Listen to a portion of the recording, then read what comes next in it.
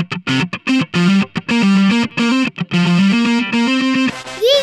podcast. Hi everyone, this is Sanjana from Year 5. Today's news. Tamil Nadu took close 500 of total 5,329 government liquor retail outlets from tomorrow.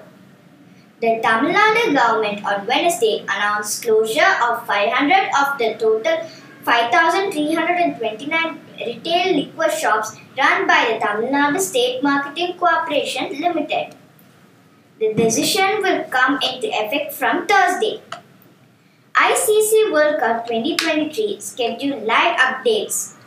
All eyes on India fixtures. Pakistan demand change of venue. John Goodenough, a Nobel Prize-winning co-creator of the revolutionary lithium battery, dies at 100. He shared the 2019 Nobel Prize in Chemistry for his work developing the lithium-ion battery that transformed technology with rechargeable power of devices. Yesterday's word for the day was vicinity, meaning the area near or surrounding a particular place. Today's word for the day is euphoric, spelled as EUPHORIC. Thank you.